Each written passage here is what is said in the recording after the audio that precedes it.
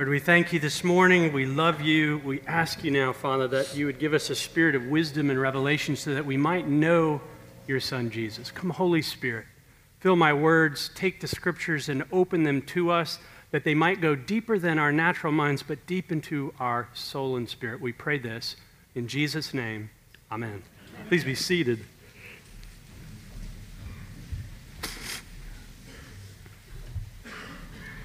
I heard a story about the British politician Winston Churchill before he had arisen to be the Prime Minister of England in the days of the ramp-up of the Nazi regime as Hitler was making his rise. The thing about Churchill is that he could be pretty acerbic. He could have a strong tongue towards his political adversaries. And there was one man in particular who was sort of the titular head, the acting Prime Minister, that Churchill just thought the guy was being incredibly weak and timid in the face of the rise of Nazism. He just could hardly stand it. And so they're sitting in a group one day, and Churchill sort of growled out in that gravelly voice of his, "You know, when I was a child, my parents took me to the circus, and I was most excited to see the place of the strange and the bizarre, what they used to call a freak show. I wanted to see these bizarre and strange people. Only my parents thought I was too young and tender to see, because the headliner of this show of the bizarre was one called the Boneless Wonder. They thought my young eyes could not handle it. And I have waited these 50 years to see the Boneless Wonder. And lo and behold, there he is across the way." Friends, too often, I think, in our spiritual lives, we act more like the Boneless Wonder than the mighty sons and daughters of God, whom he has made us to be. It is in your spiritual DNA, if you are a child of God, if your faith is in the Lord Jesus Christ, you have within you daring and boldness and persistence, a greatness that is not your own, but is that which has been given to you because the Spirit of God is in you. Your DNA is one of strength and courage, daring. That's why we're going to be talking in these weeks to come about what it means to be daring Christians. What it means to be the kind of Christians whom Jesus said, the kingdom of God is forcefully advancing and the forceful lay hold of it. Some translations say the passionate seize the power of the kingdom. What does that mean, and what does that look like to be a daring Christian? And today I particularly am going to start out in the place where all boldness flows from, and that's in the place of daring prayer. In fact, why don't you say daring prayer? I'm going to talk about daring prayer because that's what Jesus was speaking about in the gospel lesson. I'm going to start at verse 22. Jesus answered Peter and the disciples. He said, "Have faith in God. Truly I say to you, whoever says to this mountain, be taken up and thrown into the sea, and does not doubt in his heart, but believes that what he says will come to pass, it will be done for him." Now, this is pretty radical stuff, and it would be the kind of thing that we might be tempted to just toss aside if Jesus didn't say almost the same thing multiple times throughout the scriptures. Almost the same thing repeated in Matthew chapter 21. You see it again in John 15. "If you abide in me and my words abide in you, then ask whatever you wish and it will be done. If you ask in my name, the Father will give." He talks about the power of agreement in prayer as we come together in his name. So this is not isolated. So that means when you see scriptures repeated, themes repeated in the scripture, you really probably ought to pay attention, because it means that he's trying to give us something, a principle that we can actually live into, not just something to think about. And so he begins. He says, with a command. Everybody say a command. Have faith in God. Four words. Have faith in God. Have faith in God. We need to know that faith is the key that releases heaven's resources into our situation. Let me say that again. Faith is the key that releases heaven's resources into our situations. Now, where we get it wrong is we think, well, I'm a man or a woman of little faith. It's not about the size of your faith. That's natural kind of thinking. It's not about quantity. And Jesus addressed that. He said, you only need to have mustard seed size faith. Think poppy seed size faith. You don't need a quantity, because faith is not about how much you have. It's about the one in whom you have it. Have faith in God. Say that again. Have faith in God. He gives us a command. We trust that God exists. And as Hebrews chapter 11 tells us, and that he rewards those who earnestly seek him. As we go after him, it's only because he's already been coming after us. And it delights his heart that we would trust him. We have faith in God. What kind of God? A God that we make that's a little stone statue? No, the God of the universe, the God of all glory, the God who raises the dead, the God who moves mountains, opens seas, the God who is the glorious creator of the universe. He is all powerful and he is all good. And that's probably something that has got to be settled in some of our hearts, because disappointment has come along and caused you to question and wonder, is he really good? That is the starting point, the goodness of an all-powerful God, to see a life of daring faith, a life that's lived as it has been intended by God, not becoming a boneless wonder. He is good, he is good, he is good, he is good, and he fulfills his word. There's a story about Alexander the Great, the emperor. And one day Alexander the Great had this counselor, this guy in his court, who asked him for a great sum of money. He needed help. And Alexander said, absolutely. Go down to the imperial treasury, tell the treasurer I've sent you, get whatever it is you need. And so the man went down and he asked for thousands of pounds of gold. And the treasurer, being a bookkeeper, was panicked. What, are you crazy? And he said, stay here, I'm going to the emperor. And the treasurer went and he said, this is a ludicrous request. This is completely unreasonable. And Alexander the Great listened patiently, and then he said, give the man what he wants, because he has honored me greatly. First of all, he believed what I said. Second of all, he believed my wealth and my generosity. And thirdly, he believed that I would fulfill what I told him I would do. Give him all that he wants, because he has placed great trust in me. It's a picture of faith. It's a picture of what Jesus is talking about when he says to us, have faith in God.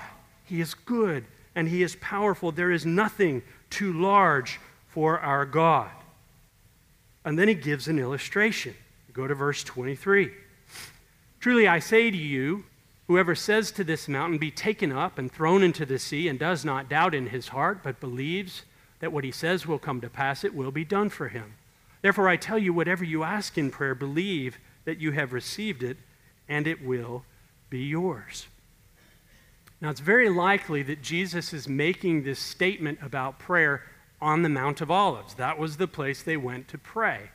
This is taking place during what we call Holy Week. He's already done the triumphal entry into Jerusalem. He has spent the night in Bethany, which is just down the hill from Jerusalem, and so he's on his way to the temple. He's going to cleanse the temple on this day. And so it makes sense that they would be on the Mount of Olives. That's the place they went to pray. Catherine and I were just there a few months ago, and you literally look over a short valley down onto Jerusalem, and particularly it's on the side where the Temple Mount is and where the temple used to stand. So it's quite reasonable that he's there speaking to them. Now, on a very, very clear day, you can see from the Mount of Olives all the way to the Dead Sea, which is about 20 miles away. It would be to your left, your right, my left, if you're standing on the mountain. And of course, in those days, they didn't have the smog and the pollution and the haze that we have, so it's entirely reasonable for him to be standing in that place, making this statement, looking at the mountain they're standing on, pointing to the sea down the way, People look at this and go, this is crazy stuff. Take the mountain and throw it into the sea. But the reason it sounds crazy is we're looking at it with a natural mindset. The natural mind is always at odds with God. God's ways are higher than our way. God's ways are different than our way. This is hyperbole. Now, that's a fancy word for it's a symbol.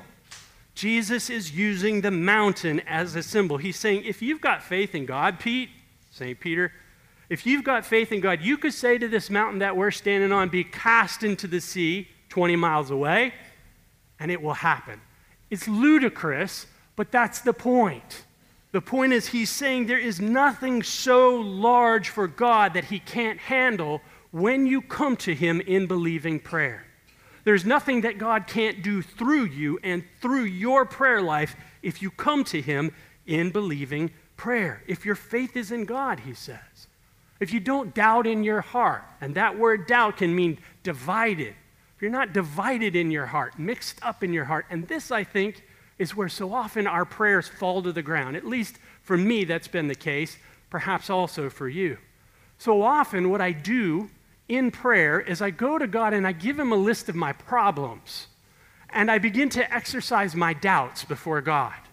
And I walk away more anxious than I was when I began. Anybody know what that's like? All right, me and the 6 over here and a couple back there, right? And you walk away more anxious than you started, and you start to wonder, I don't know if this stuff's real at all. Doubt wants to come in, lead to unbelief, make you a boneless wonder. Perhaps what you need to do is take your cares and concerns and frustrations and pains and sorrows, and instead of getting busier in your life, find some space to grieve before God and allow the Spirit to work in those things, in those hardships, showing you, grieving them, being frustrated about the things that are going on, asking the Lord to shape and hone, Lord, what is your will? How do I get aligned with you? I bring you this thing. I bring you what's before me. We get into a place of faith there because you begin to remember, wait a minute, you're good. And you're not only good, but you're powerful. Not only are you good and you're powerful, but you've said in your word multiple times through your Son, who is the living word, that whatever I bring to you in faith, not doubting in my heart, it will happen. We get back to a place where actually the Spirit can use us and use our prayers to change reality itself. There is no mountain. Look up. There is no obstacle. There is no trial or challenge that is too big in your life or the life of the people around you for the living God. Do you believe that? Most of the time. The reason I say that is that wasn't a resounding yes. So why not say, Lord, make me a daring prayer? Would you begin to align me with your word? Would you begin to shape in me what this word is talking about? That there is no impediment that is too big for God to handle when I approach him in believing prayer. You've heard me say before, when you have God on your side, no matter what the odds, you are in the majority. Doesn't matter the odds. With God on your side, you're in the majority. Let me give you an example. Let's take it and bring it into everyday life.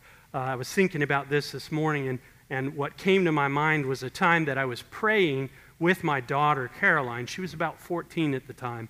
We were in India, and we were teaching on God's kingdom and prayer. We were teaching on the power of God to meet us in our needs. And at the end of the teaching, we were speaking through interpreters.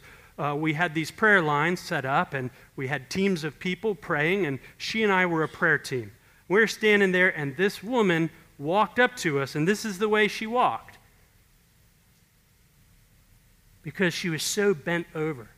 I mean, I couldn't figure out how in the world she got around, because she was so bent that she was literally perpendicular to the ground. And we didn't know what her need was, but I surmised there was a mountain on top of her. Something's on her, Lord. I don't know what this is, but God, you're good and you're powerful. And we laid our hands on her and we began to pray and call upon the living God who loves her, who created her, who didn't want this thing that was on her binding her. God, would you take this mountain that's on her back and throw it in the sea? And Caroline, who was to the side and had her hand behind the woman, said it was as though electricity shot through her spine. and every bone started to move and rearrange, and that woman went, whoosh, and her eyes got really big, and her hands went straight up in the air. And I don't know what she said, but I'm pretty sure it was happy. And it probably was, oh my God. And the joy that swept her and her family, the testimony she became to the people in her life. There is power in believing prayer. There is no mountain too big for the living God. And so I ask you this. What mountains are you facing? Right? What is foremost on your heart this morning?